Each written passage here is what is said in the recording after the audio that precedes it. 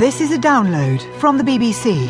To find out more and our terms of use, go to bbcworldservice.com/podcasts. This is Razia Iqbal with Newshour, recorded on Monday, November the 24th at 14 hours GMT. Coming up, no nuclear deal between Iran and the international community at negotiations in Vienna, but all hope is not lost. The good news is that the political will on both sides to finally resolve this crisis is still intact.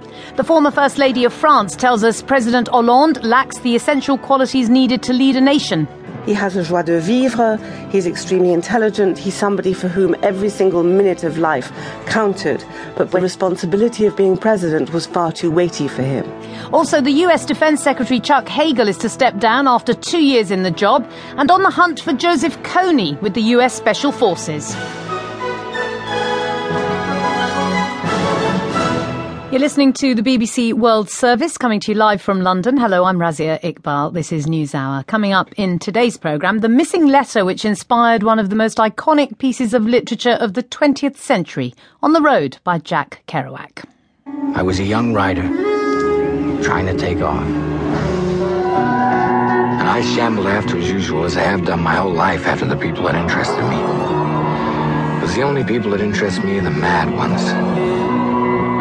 The ones who are mad to live, mad to talk, desirous of everything at the same time, the ones that never yawn or say a commonplace thing, but burn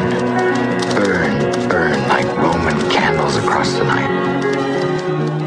Desirous of everything at the same time, eh? An excerpt from the 2012 movie there, and that story will be with you in about 45 minutes. Do stay with us. But first, Iran and its nuclear programme. The latest round of negotiations have ended with no deal. The 6 world powers and Iran have extended today's self-imposed deadline to July next year. The 6 countries are the US, UK, France, Russia, China and Germany. And the hope was a deal would curb Iran's nuclear enrichment programme and reassure the rest of the world that Tehran does not intend to build nuclear weapons in return for sanctions relief, which have been punishing on Iran's economy, the latest in place since 2006. It's hoped that success will diminish the threat of a new war in the Middle East and significantly thaw US-Iranian relations after a 35-year freeze. In turn, a deal could result in better cooperation in Syria, Iraq, Afghanistan and beyond. So this deal is a very big deal indeed.